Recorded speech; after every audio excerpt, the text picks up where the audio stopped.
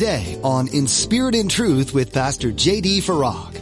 It's an outward show, selfishly, and not an inward commitment, selflessly. Jesus says, you want to fast? Okay, don't let anybody know you're going to fast. First of all, that's the first thing, because as soon as you say, I'm fasting, you kind of blew it. Because why would you want people to know you're fasting? Because you want them to think you're really spiritual? You're listening to In Spirit and Truth, the radio ministry of Pastor J.D. Farag of Calvary Chapel, Kaneohe. Pastor J.D. is currently teaching through the book of Isaiah. What comes to mind when you hear the word fasting? Fasting can be such an amazing way to focus your energy on God and what He has for you. But so often we use fasting in incorrect ways that hinder us from God. Today in his message, Pastor J.D. encourages us to fast in a godly way that will draw us closer to Him. Now, be sure to stay with us after today's message to hear how you can get your own copy of today's broadcast. Subscribe to the In Spirit and Truth podcast or download the In Spirit and Truth iPhone or Android mobile app. But for now, here's Pastor J.D. in Isaiah chapter 58 with today's edition of In Spirit and Truth. We're in this amazing book of Isaiah, actually nearing the end, just one chapter, chapter 58. Why don't we begin with a word of prayer, and we'll ask God to bless our time together in His Word. If you would, please join with me. Loving Father in heaven, thank you so much. Lord, it's with a great anticipation that we look forward to what it is that you have for us. We want you to be magnified. We want the name of Jesus to be lifted up, the name above all names. And Lord, thank you that you lift up the weary. Thank you that you're close to the brokenhearted. Thank you that in the power of the Holy Spirit you strengthen and encourage our hearts. Thank you that your word has that much needed effect on our lives as well. Lord, really that's why we're here. We're here because we're hungry and thirsty for you, knowing that only you can satiate that hunger and that thirst that we have. I know many are desperate to hear a word fitly spoken, as only you can in that still small voice of the Holy Spirit, as you do speak. So Lord, speak. Your servants are listening, we pray. In Jesus' name, amen and amen. All right, so here in this chapter, God has the prophet Isaiah turn a corner of sorts, and he does so in order that he might deal with a very serious problem. This was a serious problem in Isaiah's day. It's also a serious problem in our day as well, and it's that of praying and especially fasting being to no avail, which can oftentimes be misinterpreted as God not caring or hearing the prayers of His people, and such was the case with the people here in Isaiah's day. As we're about to see, God, as only He can through the prophet Isaiah, will explain why it is that prayers and fasting remain unnoticed, unanswered, and perhaps more importantly, what to do about it. So, you ready? Let's jump in. Verse 1. Cry aloud, spare not. Lift up your voice like a trumpet. Tell my people their transgression and the house of Jacob their sins. Yet they seek me daily and delight to know my ways, as a nation that did righteousness and did not forsake the ordinance of their God. They ask of me the ordinances of justice.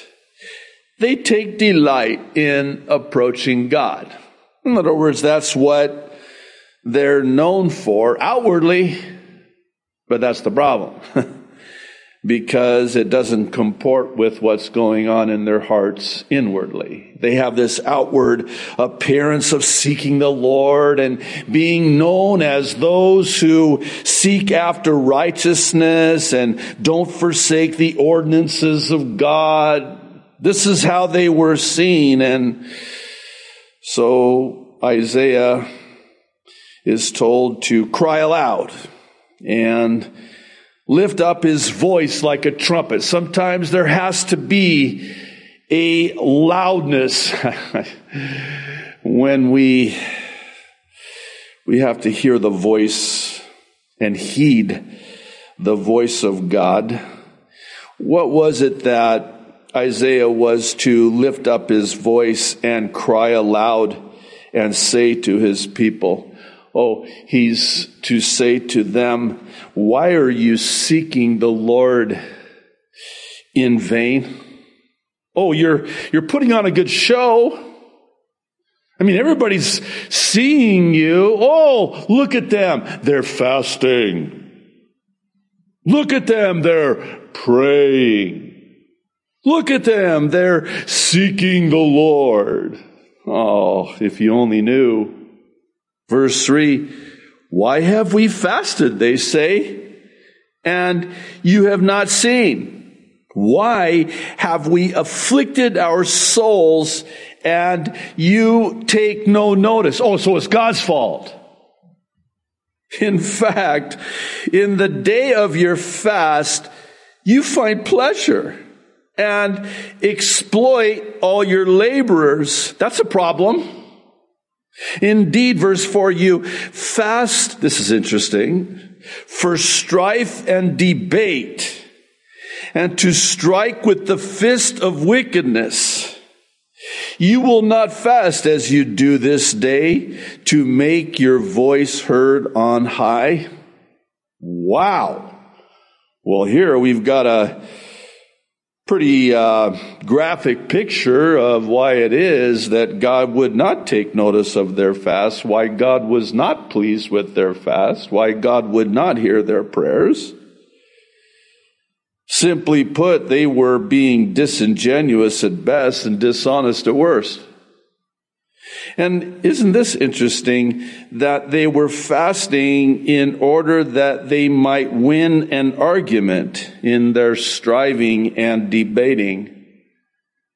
And I mean, even worse than that, they were fasting while at the same time they were striking with the fist of wickedness. This is how they were, we're going to talk about this in a moment, they were treating others. And yet outwardly, you look so spiritual and you're fasting and seeking the Lord. But this is what's done behind the scenes. Oh, you don't think God takes notice of that? How do you treat people when nobody's looking? Well, God's always looking. God sees everything. Is it a fast, verse 5, that I have chosen, a day for a man to afflict his soul? Is it to bow down his head like a bulrush and to spread out sackcloth and ashes? Would you call this a fast and an acceptable day to the Lord?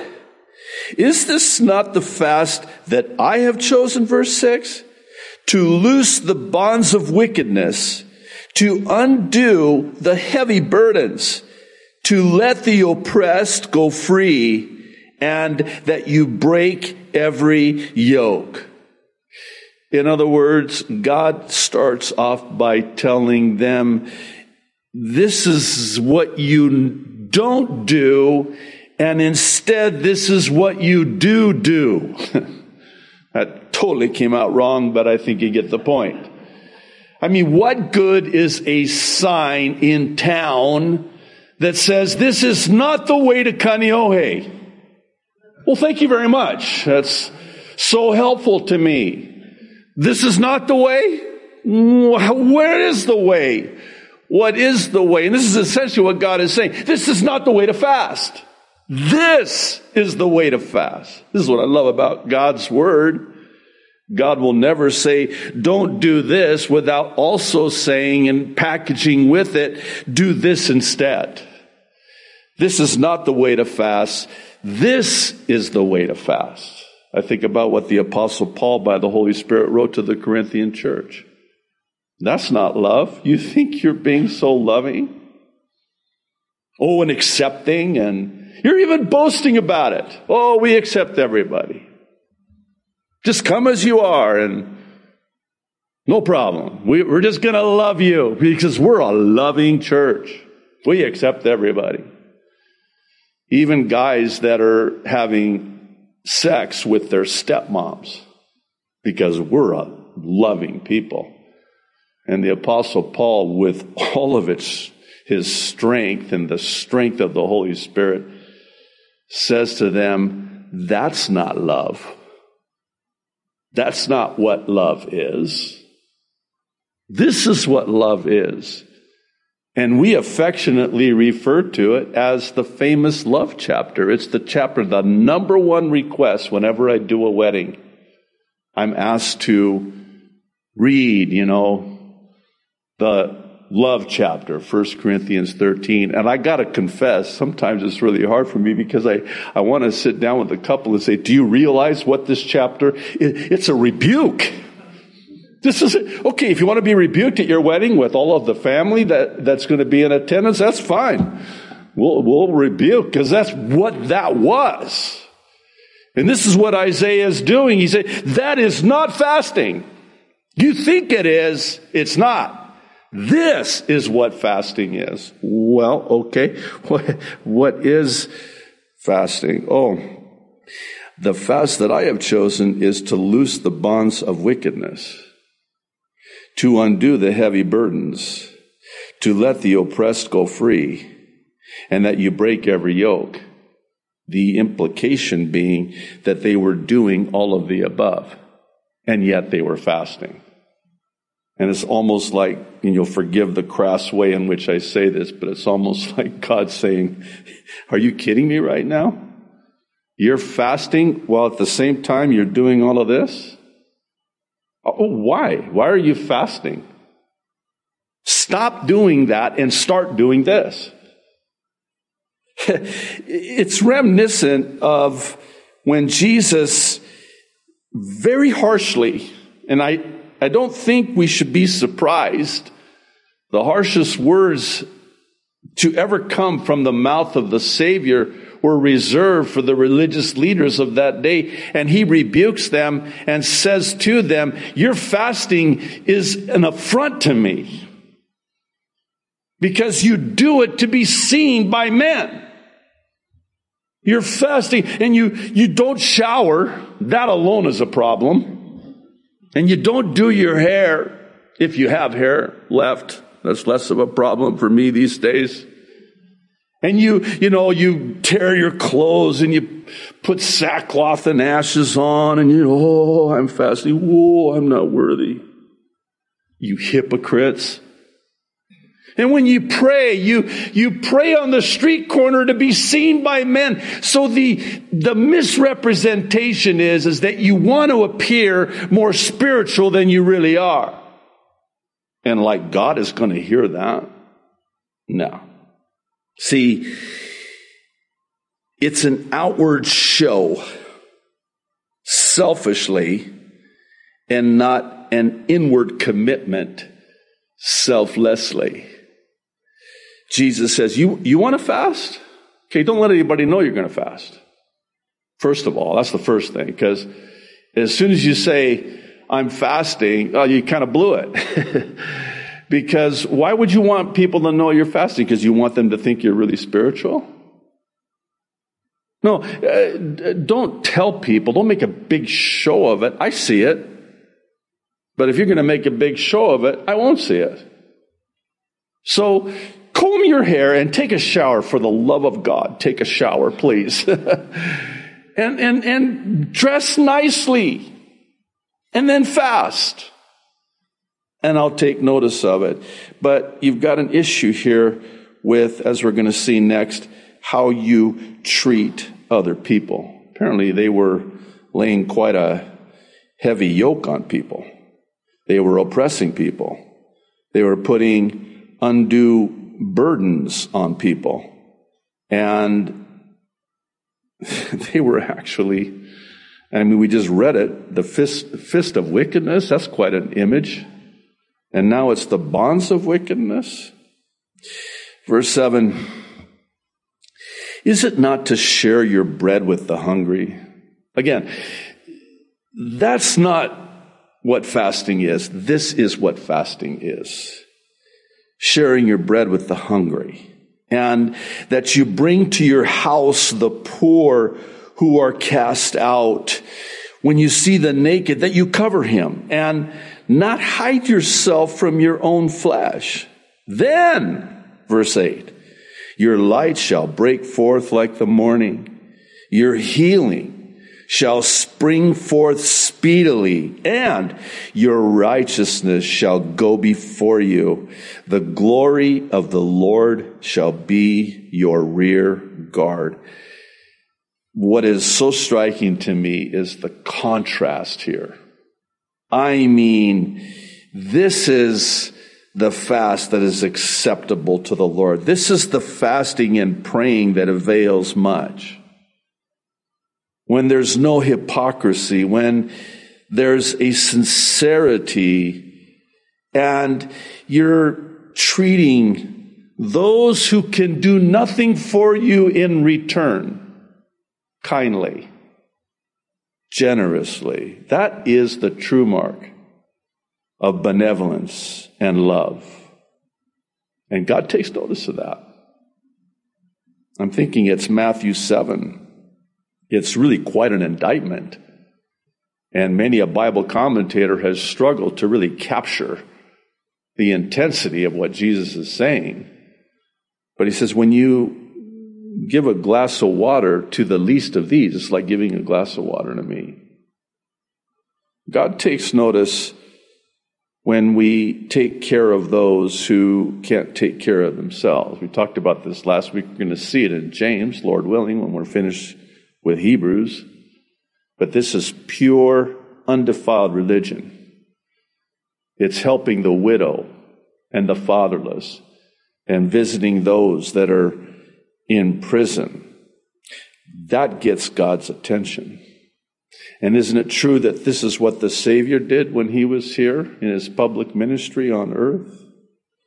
In other words, the importance of how we treat other people has a profound impact on our praying and fasting. God takes notice with how it is that we treat others. What do we do when we see somebody in need? Do we say to them, like James says, be warm, be well fed? Hey, we'll do lunch sometimes. Really? And you wonder why God is not responding to you when you're not responding to them? Don't you know that when you respond to them, it's as if you're doing that as unto the Lord? When you see somebody naked, you cover them up. When you see somebody that's hungry, you give them bread. When you see somebody that's downcast and cast out, you bring them in, show them hospitality. One more thing on this. I think about it from a parental aspect. Stay with me. I'll try to be as brief and concise and clear as I possibly can. How do you feel when your kids fight with each other or mistreat each other? Does it not tear you apart? Does it not rip your heart to shreds? When my two boys were young, they used to fight all the time. And I used to pray and fast, by the way. I can tell you now because that was a long time ago. I did comb my hair. I had more hair to comb then. But I would pray and fast. God, please, I love them so much. And they're just going at each other all the time. It's killing me. I can't take it. And it's almost like our Heavenly Father is saying, Welcome to my world. How do you think I feel on an infinitely larger scale? You're just getting a taste of what I go through when I see my children at each other's throats. Is it any wonder? One more thing on this before we move on, and this is important. Please hear me out again. Is it any wonder that when the Apostle Paul, inspired by the Holy Spirit, starts the grocery list, you know what I'm talking about? You know, where he starts listing all of the sins, and those who practice such things will not inherit the kingdom of God, and, you know, put off the deeds of darkness, and then he'll list them.